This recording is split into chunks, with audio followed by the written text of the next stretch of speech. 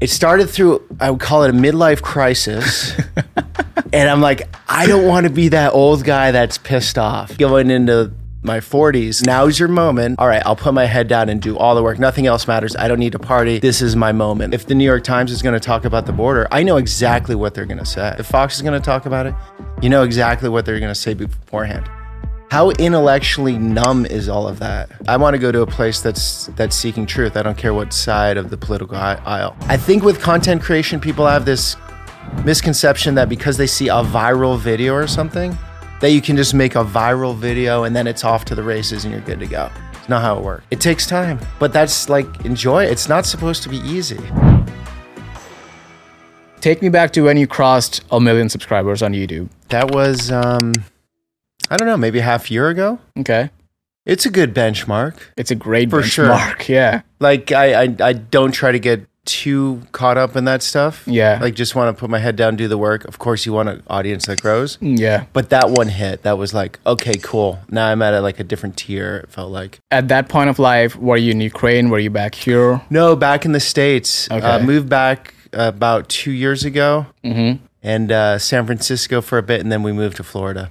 So it was in Florida. Nice. And so I'm going to like take us back a little bit. So when you were in Ukraine, yeah, you can tell the story better, obviously, but that's when you started taking content creation seriously. Yes. What was that switch like, and why did you go on that journey? Okay, I'll give you the short version because it's a long story. But in Ukraine, always wanted to make videos about the world. Okay. So, traveled a lot, realized most Americans don't know about a lot of the world. No fault of their own, just you're not going to hear about the Republic of Georgia or Tajikistan or all these countries that I found very stimulating and interesting. It started through, I would call it a midlife crisis. And I'm like, I don't want to be that old guy that's pissed off. Like, I got to do what I love in life. There's a lot of pissed off old guys. Exactly. Yeah. And I'm like, I don't want to be that guy. Yeah. And I've done a lot of jobs. My heart wasn't in. And I'm like, I want to be one of those people that loves what they do. I think there aren't that many. There's a 5-10%. I don't know exactly, but I'm like, I want to be one of those. You live once. I'm going to go for that. So it started in the countryside of Ukraine with this family that their apartment got bombed out. They lived near the Russian border. This was back in 2014. And so they moved to the Donbass. So I lived with them. Made a 6-part documentary series. The first morning I wake up, we're in this house. They have nothing materially.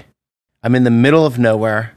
I have very limited language skills, and I'm just going to live with them, right? Sleeping on this mattress from like the Romanov dynasty. I mean, the springs went right through me the first night, and they're starting with a prayer. Yeah. It's Sunday. Okay, cool. So I go out and join the prayer in the house and singing and all this.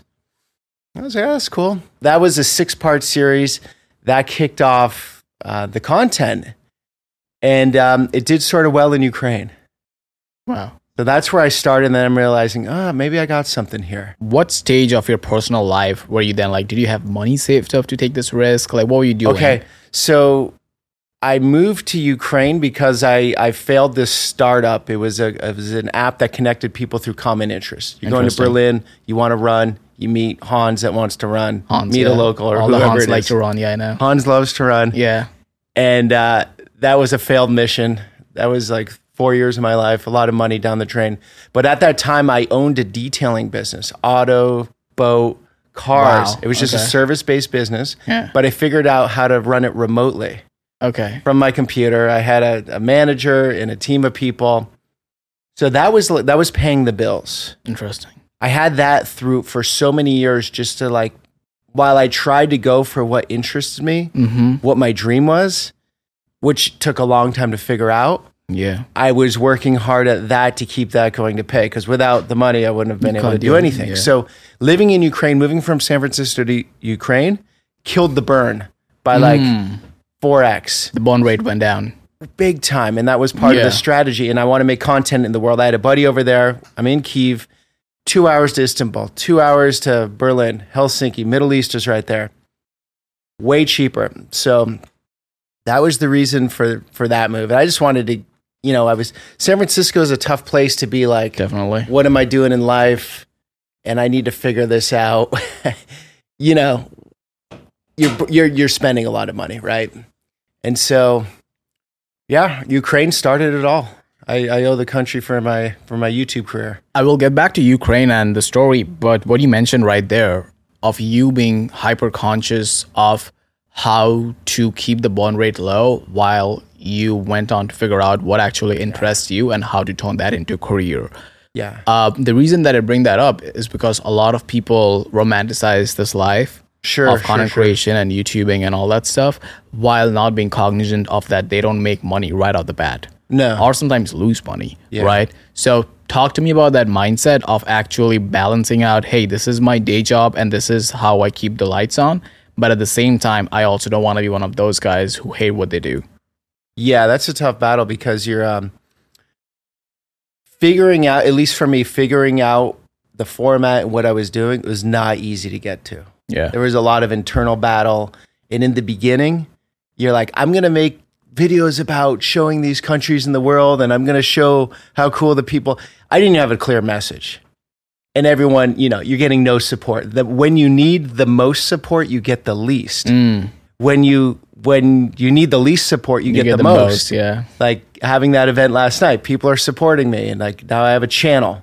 So people are supporting, but I need less of it because I'm further along the journey. But that's a beautiful thing. It's the barrier to entry.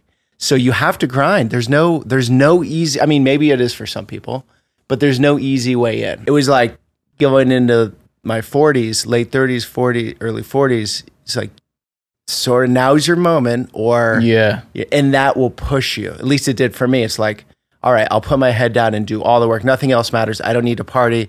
I don't need to do really anything else and focus on this. I don't care about making friends, new friends. I'm just like, this is my moment. Probably 2 years where I was balancing running a business and getting YouTube started. If I knew what I knew now, it would have been way quicker because I wasn't consistent with content. But once that gained traction, I sold this business. I didn't make much money because the wheels sort of fell off it. I was gone for too long. But it gave me a little bit of a runway to really go with this. And then we moved back to the US. What was the point where you realized that you may potentially reach escape velocity with YouTube creation and that you were at a point of your career when you can just focus on that? Well, I realized that I did this series in Iran. Yeah. And that did really well. And so I'm like, okay, people are interested in that. It was like a bit of a proof of concept. But to be financially free with it, only when I came back to the US 2020. Why so? During pandemic. I'd never even thought of this, but US ad revenue is way better. Yeah. So pandemic hits, all the flights out of Kyiv not happening. I made 40, 50 Ukrainian videos. I was tapped out of content there. And I'm like, oh man, what am I going to do? We're going to move to Italy because I could live there. And my wife and I'm like, nah, US has got... I didn't want to move back to the US. I wanted to live abroad for a long time. But it was the best decision by far because now I have a whole new appreciation for here. Okay. I've lived abroad a few times, but this one really hit coming back. All right, cool. Talk about that, like coming back to the States after 4 years, you said? Yeah. What was your change perspective of your home country? Okay, just the first day, the air. Like the quality? The air. We have an amazing air quality in this country. Even in New York City, the air quality is good compared to most big cities in the world. Yeah. You look at this website, airvisual.com. I geeked out on this for a while because only when you have the fires in the Chernobyl forest and all that smoke blowing into your apartment and the authorities say nothing about it, do you really start to get bitter about air quality. And I was getting headaches and my health. And they come back to the US and I'm like, oh my God, and the infrastructure here. It's just like, wow. Okay, I hear all the time, crumbling infrastructure. It's like, I mean, compared to Norway, maybe? Yeah. Or Switzerland. Yeah. But overall, are you kidding me? Most of the world, this is like, things are smooth, right? So it was just a big eye opener. I don't know why it took me, because I've lived abroad a few other times, but 4 years really hit me. And I ignored the US for 4 years. And then all the changes that happened in the summer of 2020, right? Yeah, 2020, yeah. I was like, what's going on in the country? I had no clue. I was just ignored everything. And the beauty of it, coming back to the US, is seeing it in this new light with all the people and the stories and the color and the contrasts and the geography. It's a freaking amazing experiment. And I love it now. Like, I didn't hate it before. Yeah. I always thought a bit grass is greener. You know, I'd love to live in Italy. Italy's nicer, maybe. But I get the US now. And it took me that experience. I get the energy here that exists nowhere else. So after doing Ukraine and Iran, you had the proof of concept. You know what kind of videos you want to make. You know that there's a market. And then you come back to the States in 2020, COVID. Yeah. What was the impetus behind actually starting to film within the United States and targeting specific communities? Okay, so it's a treasure trove of content, even in New York City. Yeah. You could spend years here making content. You can get whacked with the story as soon as you step out of the door. Yeah, it's awesome. Yeah. Okay, so my mom lives in Vermont. I grew up there. My first 17 years were there. Yeah. I go back to Vermont. I'm talking to my best friend from day one. And he's like, so what are you going to do? And I'm like, yeah, man, I'm going to go down to New York. I'm going to shoot some videos with the Hasidic Jews. I'm going to go to the hoods in East New York. I got this great guy who's going to bring me in. Yeah, and then he's like, so what are you going to do for work, though? Just like, and I didn't know it was going to work at all. I had no clue anything would work in the U.S. In that first New York series, I did a few different stories down here, and they did really well. And then I saw the ad revenue, U.S. ad revenue, totally different game. If your watchers here versus Belarus or Ukraine, night and day. Okay, the expenses are higher. Yeah. But the ad revenue is it one. I saw a good month come in after those few videos. I'm like, whoa, this is possible. And then it's just been ever since, just video every week. So you started with New York. Where did you go for your first piece of content? So Hasidic Jewish community here, East New York, the Chicanos in LA. Oh yeah. So the pattern there is like you went and filmed with communities which people always talk about and they know that they exist, but they have little to no insight on. Exactly. And they label easily. Yeah. It's easy to label, even like it's the Amish or the Hasidic. So when you approach one of these stories or communities, do you take more of a reporter approach? Like, hey, I'm going to go in there, show what's it about, tell like this is happening here, this is what the community is about, or do you take much of a storyteller / documentarian approach? The latter. The latter. Interesting. And I try to do it in a way where we're hanging out. Okay. Like a super relaxed podcast. I shoot with a GoPro for that reason. What's the reason? Psychology. Okay. Go in with a big DSLR, one of these cameras. Yeah. Into the Amish community, good luck. And especially if you have a cameraman. Yeah. Not happening. Closed door, done. But when they see that little camera, I got the GoPro 8. Yeah. They're like, it's not anything serious. It's fun. It's relaxed. They don't even notice the camera after a while. I look like a tourist. Still the same footage. Still the same footage. So I wouldn't, by having a cameraman, because the number one thing I want in this is real interactions, authenticity, getting their story without any filters. Okay. The more apparatus, the more people, the more gear, you bridge away from that. And so I can get away with it with like minimal. The audience, at least for my channel, they want to feel like they're there. Okay. They want to connect in the most natural way. They want to see the flaws in me, the flaws in people. They want to see the hiccups. They don't want polished anything, which is great as a creator because I can be I'm just being myself.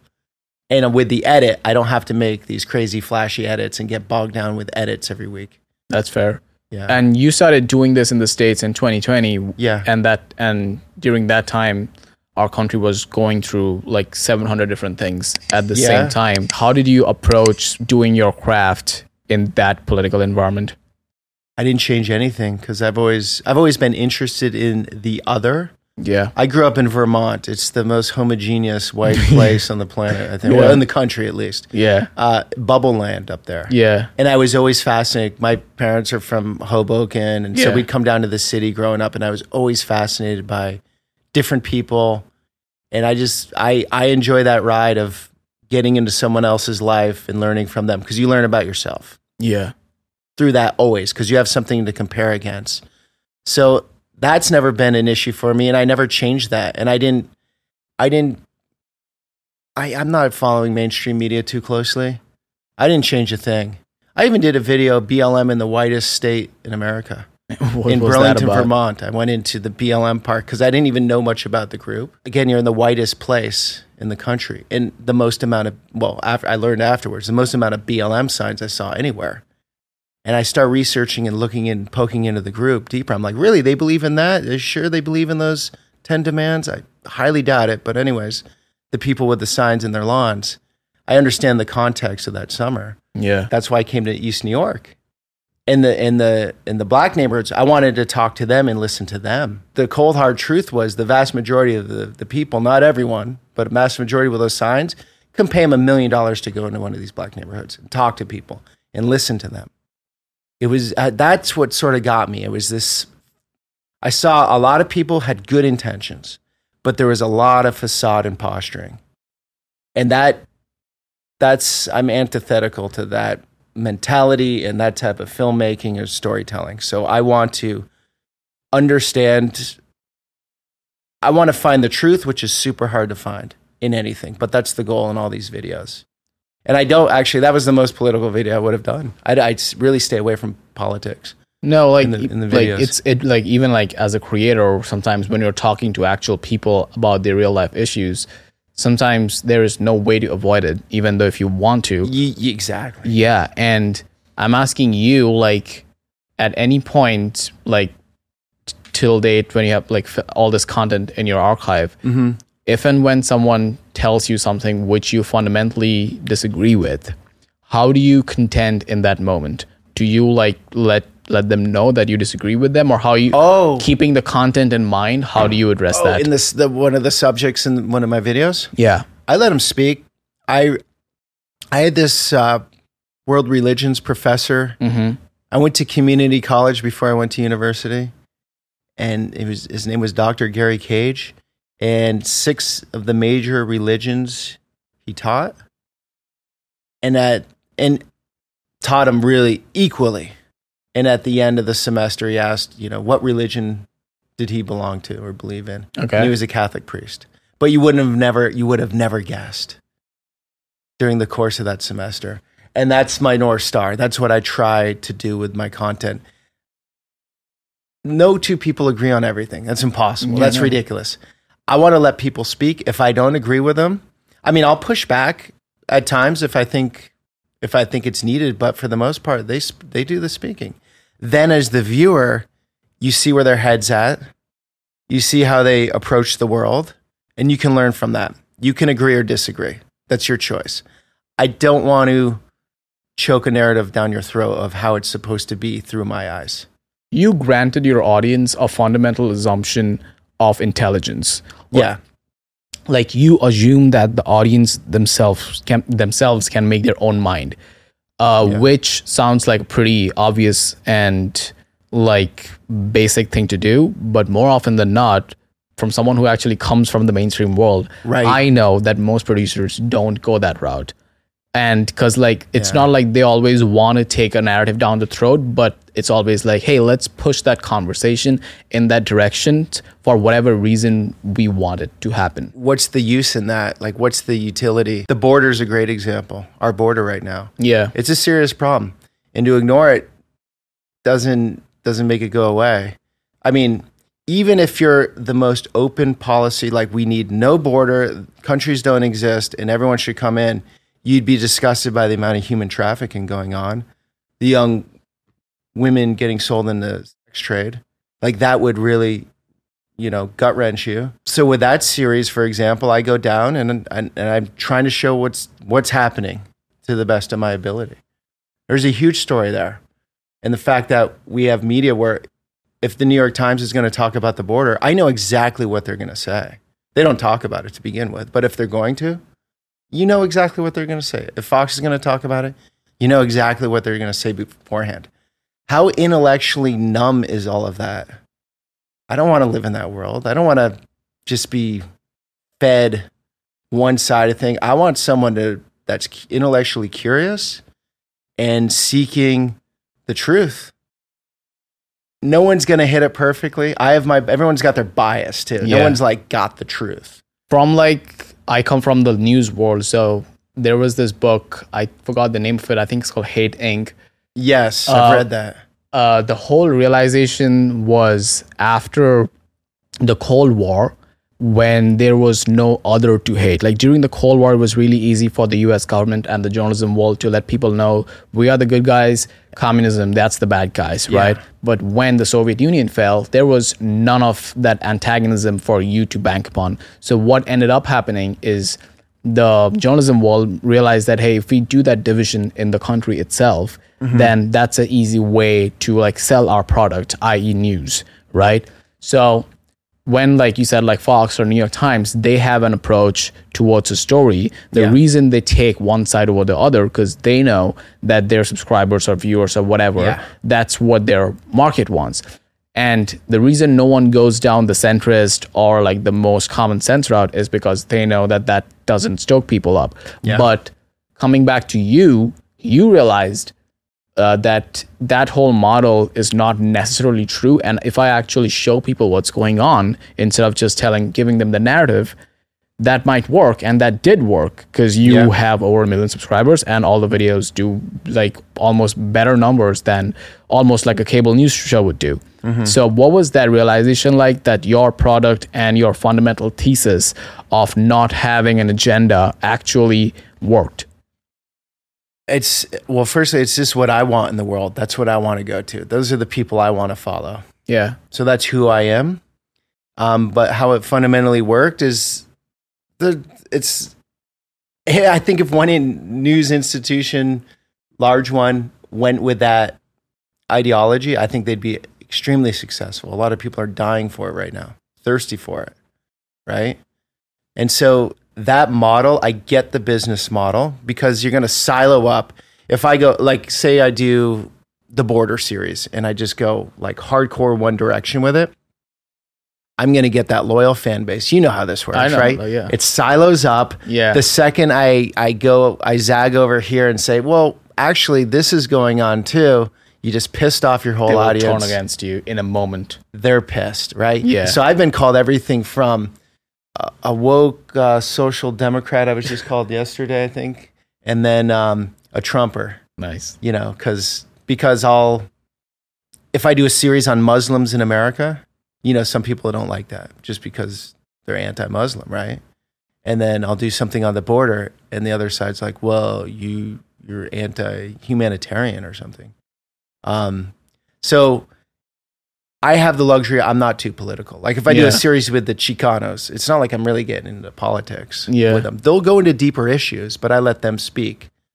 So half my audience, I really have a 50-50 audience, half on the left, half on the right politically. Fascinating. Yeah. When you talk to all these different communities in the States, what's the balance of them being prideful and having their identity wrapped in their respective subculture versus identifying as an American?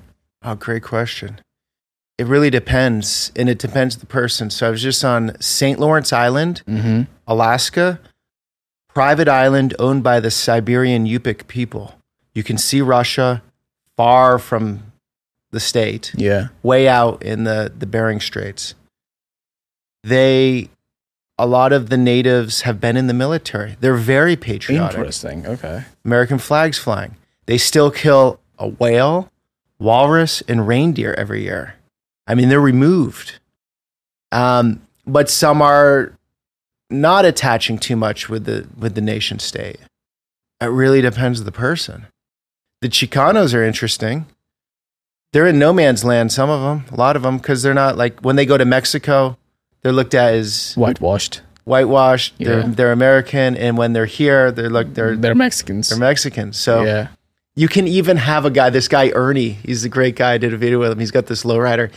Ernie speaks with the Mexican accent, but he doesn't know how to speak Spanish. He doesn't speak Spanish. How does that work?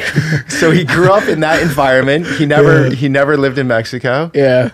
But everyone that, around the accent, so his English is like... From their perspective, From their perspective. That's awesome. So you get all sorts of kooky mixes I think that. most people don't realize that America is only I don't know 200 years young. Yeah. And it started as an experiment. It still is to some experiment. There's nowhere else in the world where you can find all these hodgepodge of people living so together. Cool. The reason there is so much political conversation and stuff like that, it's nowhere else in the world there are so many different types of people crammed up in sometimes literal shoeboxes, which is New York. Yeah. And there's so many different kinds of people. And but the point being this whole political discourse and all the disagreements that happens because we started this experiment.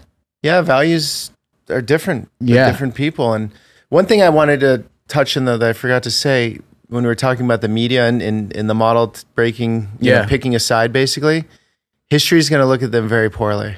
I think they're going to go back to a time and be remember when, back in the 2000s, they actually psychologically divided the people of the country to go against each other. We manipulated them in certain ways to stoke fear and anger.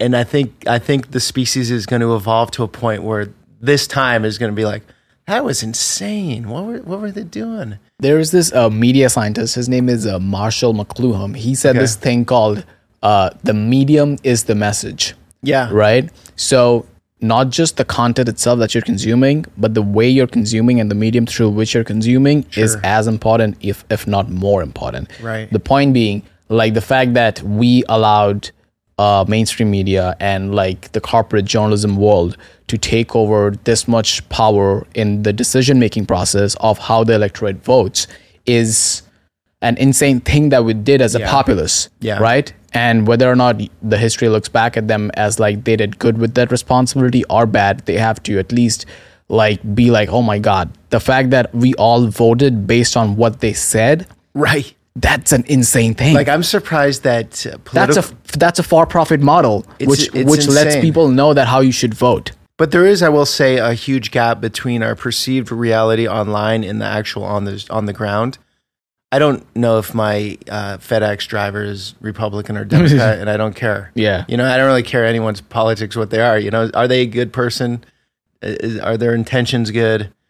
And I think we're caught up. In New York right now, people tell me not to take the metro this trip. My God, I just took the metro. I hear that so often. I mean, things are happening, I'm sure, but it feels pretty normal in New York. I mean, I don't see a difference. I just moved here from DC, and all my friends were oh my God, New York crime, this and that. I was yeah, that's in every city. Yeah, and maybe it's up. I think the Bronx is up a lot. The boroughs are up a lot. Staten Island, but labeling entire sects and people as a whole. Yeah, and I mean, obviously, there are actual political stuff which is done on the DA level, which affects. Oh, I felt that firsthand in San Francisco. Why we moved. What do you experience? Winter of 2021 was terrible there. They had Boudin in charge, which was basically all the criminals are the victims mentality, and anything goes. So the cops gave up, completely demoralized. They're not going to do anything. Steal up to $950, no problem. It's a misdemeanor. Cops aren't going to do anything with a misdemeanor. So what does that result in on the street? What's that tangible result from a policy? Oh, our Safeway is getting our grocery stores smashed every day, stealing. All the workers are demoralized. They feel terrible because they can't say anything. I mean, it's not fun going to work and having someone you're setting up the shelves all nice and someone's just wrecking stuff. I mean, what world are we in? You don't want to raise a kid in that. You walk out your door, someone can be shooting up right in front of your place. Not a problem. My friend who's a doctor, late for work, late for surgeries. Why? Traffic? No, because homeless encampment comes in at night when he's sleeping, sets up tent city in front of his garage, hits the button in the morning, door goes up. What do? You can't call the police. There's no one to call. That's your problem. So it got too out of hand with that stuff. This isn't a cold-hearted, don't do anything about the homeless situation. No, do a lot about it. Do get deeper to root problems. Mostly drug addiction issues, because I've done a lot of videos on this topic. So I've spent time in these places. Drug addiction issues, mental health issues, they're pretty much tied in together. A lot of people with a lot of sad stories. when the girl gets raped by her dad at the age of 12 and has to carry her kid. Good luck in life. Not easy, right?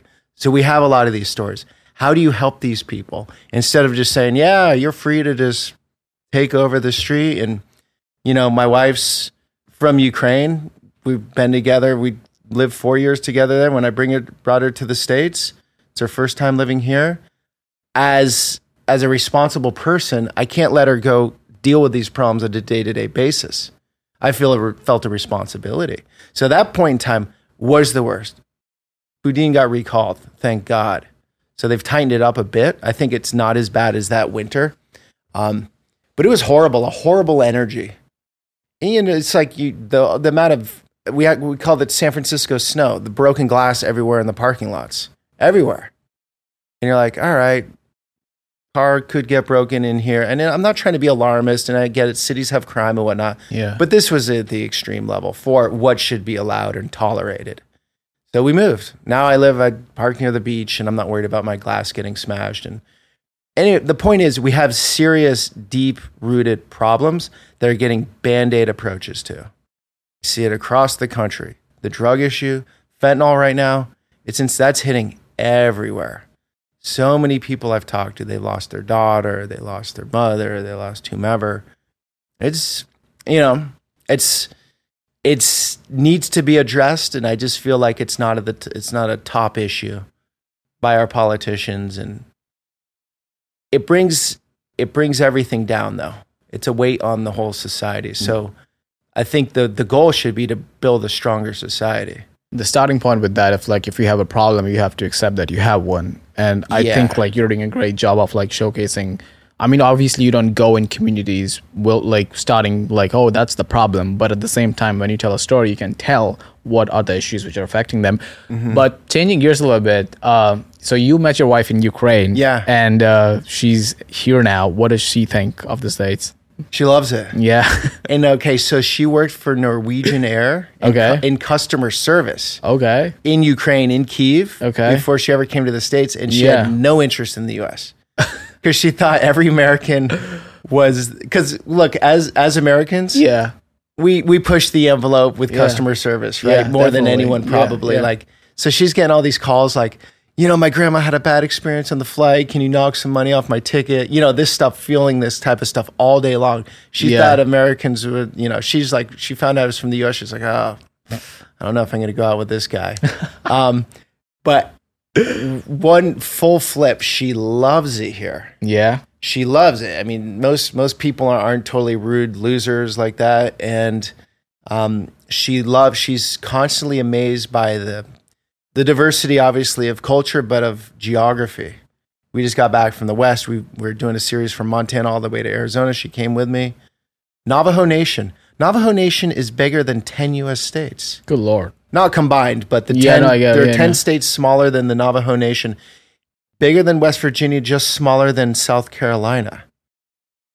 I mean, bigger than European countries. This is one Indian reservation. Holy shit. I mean, you have the Hopi Indian reservation within the Navajo Nation, and they look at themselves as nations. They don't the consensus I got about that is there is none. As far as, do you say Native American, Indian, First Nations? I asked dozens and dozens of natives. Zero consensus on that. What they want to be called is Crow, Lakota, Hopi, Zuni. Their tribe is their nation. So this is the beauty of this work. This is why I love it, is because I can get into that. I would never know that or understand that until I felt it on these tribes where they're he's like, one guy told me, he's like, we're sort of like Europe. You have different countries out there. You're not part of that country. And that's how they look at it. So the Navajo Nation is their country. And they're sort of inside the American nation. It's really fascinating. I mean, I had one Lakota medicine man tell me, I'm the Native American. Oh boy. He's like, I'm like, so do I call you Native American? He's like, no, you're the Native American. You were born here. I'm Lakota. Interesting. And he's like, don't call me Native American. Then some people want you to call them Indian. And then some people, it depends the age. The older natives that were in the military, most of them want to be called Indian. And they're very proud of the U.S. But they still want to be called Indian. Yeah. Okay. So it's like a fine I'm not balance. helping anything out. After this series, there are way more questions than answers, for sure. I think that's a good way of telling stories. Yeah, it's fascinating. You're not going there in like with the mindset of, hey, I got to solve this problem, or that's what I'm trying to address. No. When people watch that and they were like, huh, like I want to learn more. I think that's a good way to live your audience. Yeah. But shifting gears a little bit, you obviously have the YouTube ad revenue and a Patreon and all that. So the point being, your job and your craft is supported by your audience, right? Yeah. And do you see yourself at any point where you want to scale your existing business, if you may, to whatever the next level is? Do you ever see yourself going a different route, getting money from somewhere else? Like, what's the next step? I'd like not to get money from anywhere else. What I learned doing different small businesses is I want the leanest, best performing team. I love the YouTube model. I realized years ago, it's like I want to be in the digital space, but I'm not a coder by any stretch. That would be my worst life. So before, when I wanted to grow, I needed more employees, which meant more equipment, which meant more vehicles, which meant more insurance, which meant more FICA taxes, which meant blah, blah, blah, blah. And like, you want to grow that way. But with this, the beauty is I put out a video. It could get a few 100,000 views or a few million. I did no more work for those few million, right? That's the beauty of this model. I love it. Lean team. It's me, it's my wife editing, and that's awesome. And an assistant. Yeah. That's it. So as far as expanding on that, I'm thinking of a podcast. I'm thinking of tying these characters in that I have in the videos and doing something like this where we can go deeper and talk 1-2 hours, because the videos are usually 20-30 minutes, right? Yeah. So go deeper with my characters. But I'm struggling a little bit because I'm really busy with the content. There's an ad, I work Cuts Clothing is a spa brand I work with. So that's like affiliate branding, basically. It's affiliate, and I'm on a monthly salary retainer with them. So that's a good one. And I have other brands I work with here. And so if those value, I would love to get another brand like Cuts that's just a real solid and great to work with. And I wear the product and I love it. So another thing like that. I'm building out my newsletter list.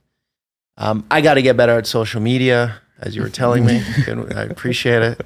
I'm sort of old school with not wanting to get on social media. You got to do it. That's what the people are. I mean, I know. I just post and ghost with the YouTube videos and Facebook. I don't know. I think it's a good space to be in right now. I would suggest anyone, if they have the drive in the message, which might take a while to figure out, but if they have it in them, the business model is awesome. Yeah, I mean, the reason, and I want you to expand on it, is the moment you started taking that as your job. Yeah. I think that's when it started paying the dividends, right? Yeah, I really realized, especially in the beginning, you just gotta be hyper focused. Mm-hmm. And again, I didn't have the luxury in the beginning. I had to be doing something else. A job, yeah. But spreading too wide, you just gotta go as focused as possible. So, in regular, nothing grew until I got regular every week. Also, this is a totally different topic, but I'm 27 years old, and a lot of people in this generation or our generation, there's this lack of patience regarding even content creation or stepping into anything creative endeavor, expecting that the returns are going to be right away. Whereas I don't know how old you are, but 45 years old, you had a bunch of different jobs. There was a lot of iterations. Yeah. And somewhere down the line, you quote unquote hit the jackpot of finding a model which works. Yeah. Obviously, you had to put a lot of hours, a lot of man hours, be patient about it. Yeah. What was that journey regarding actually telling yourself that, hey, this is going to work, this is going to work, this is going to work? Well, I always have long-term thinking with things. So I've just grown up that way, and I don't need the instant results. By the age of 40, I wanted to see as much of the world as possible and get as much experience as possible and figure out jobs or businesses that would provide the freedom to go do that. In a way, the opportunity's all there, but you're right, with the mindset, it's easy to see someone succeeding online with the big numbers and not understand the full story. And what I have to say to that is just you need to sober up. Not to you, but just in general, like, sober up. That's just how it works. It's like, they're like, a building stands only because the engineering is done a certain way, and if it's not done that way, it's not standing anymore. I mean, it's that clear. You got it. There's no, like, I think with content creation, people have this misconception that because they see a viral video or something, that you can just make a viral video and then it's off to the races and you're good to go. It's not how it works. It takes time. But that's like, enjoy it. It's not supposed to be easy. That's the thing too. I grew up, I was like on a freaking prison camp with the work I had to do. My father, like, you gotta, like, grew up in the country in Vermont. You had to do all these jobs. You had to, like, I had to, like, do a lot of that work and a lot of things I didn't want to do. And so that trained me. I'm thankful for it because it trained me, like, in doing this, it looks all great. There's a lot of things you don't want to do. Yeah. Right. It's like, there's like, you just have to pound through it. Traveling, booking, like, there's like a gajillion different things which go into you actually hitting the publish button. There are like so many things happening before that. In the beginning, figuring out format. Yeah. Oh my God. Yeah. Like, I didn't know what I was doing at all. And it took me forever to figure that out. Did you take any sort of inspiration from somewhere else? Like, cause like what the content you do, I don't know if I had to think of something. It's like, hey, is it like a travel vlog or is it like a news report? So like, what in between? Yeah. So like, what did you think when you were like trying to find out the model? So what else were you referring to? Like, yeah, hey, what I was thinking about is, like, I want a real lean team. I don't want to be going into an office with a ton of editors, studio or anything. I want to work from home or on the road or wherever in the world.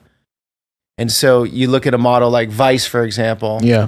I just see what goes into all those edits and what it goes into their productions. And to be a lean, small team like that, it's impossible.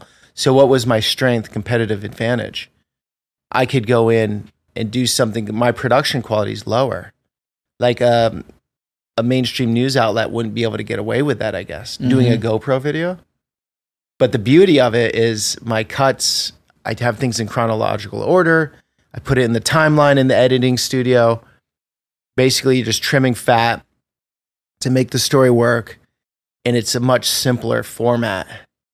So just observing different creators, different styles, and figuring out, I don't want to be a true journalist. I'm not a journalist because I think to be a good journalist, if you're going to go into the Hasidic Jewish community or any community, you have to get information from all sides and compile that into your story. So you let your viewers see every angle. And that's way too much to do in this vloggy type video because I'm usually meeting with one character that's bringing me in. And I'll push back on things. I'll open them up. That's my job, to open them up. But I wouldn't consider it journalism. And it's not travel vlogging because it's in between. It's this new category. There's not many people there. And I think there's a ton of opportunity there. Because the viewer wants to connect. Yeah. They want to connect onto the ground. And the more edits you put in, the more I'm the reporter and that's the subject. There's more a wall there. There's a wall. Yeah. Exactly. And you said connect, so like bringing it full circle. So last night you invited me to your event and it was awesome to see that you can sell out this nice arena for yourself and like all these people showed up just to like not just listen to you but also listen to the characters who have been featured in your videos. Yeah. The point being, like, what was that like seeing an actual like iteration of like, hey, all this work that I put in, like there are actual faces and people behind it who are willing to pay not just their money, but also give me their time to come watch, see me and listen to what I have to say. Oh, it's so cool. That's the biggest problem with this model. YouTube, you post it, you're not connected to your audience. You see comments and stuff, but it's totally different than FaceTime. So it was amazing. It was really cool. And I always thought a measure of success would be to have an audience you'd want to hang out with. Like you'd want to hang out That's with no awesome. matter what. I don't hear about that often. Yeah, that's And yeah. I don't want some audience where I'm like in contact with them and I'm like, oh, get me out of here. Like this guy's annoying the hell out of me. They're interesting questions, open-minded people. We had an after party. It was so much fun. There's like people I wish like a lot of these people lived around me type stuff. And that's what I want. Like I'm thinking long term with this. Just long term. I don't want to burn out. That's why my content is so wide and far, the topics, because I'll burn out if I stick on one thing. And building this audience, because the audience is the key, obviously. And to see them and experience that, it's a first for me, really. I mean, I see people sometimes, they watch the content one-on-one, but not an audience like that. Last question. Yeah. So you think it's fair to say at this point you're not that angry old man anymore? Yeah. I'm not an angry old man. Yeah. Good. I don't consider I've definitely don't consider myself old yet, but no, definitely not. Dude. No, I like it. I saw you move around yesterday. You were like on your feet. Yeah. That's the goal, right? Yeah, I mean, do you want to be the angry old man? You don't want to be the guy that has regrets. I've seen that guy many a times. We all have. Sometimes like in your family. There's a sadness in it, right? And that kind of like emanates. If you are sad about it, you just let other people like be miserable and bring them down. That's like. And I think even if you don't reach that dream, if you give it absolutely everything, the pursuit of it, then you can be that old guy. And life takes its courses and changes, and who knows where things go. This channel could be gone tomorrow. That's how the world works. But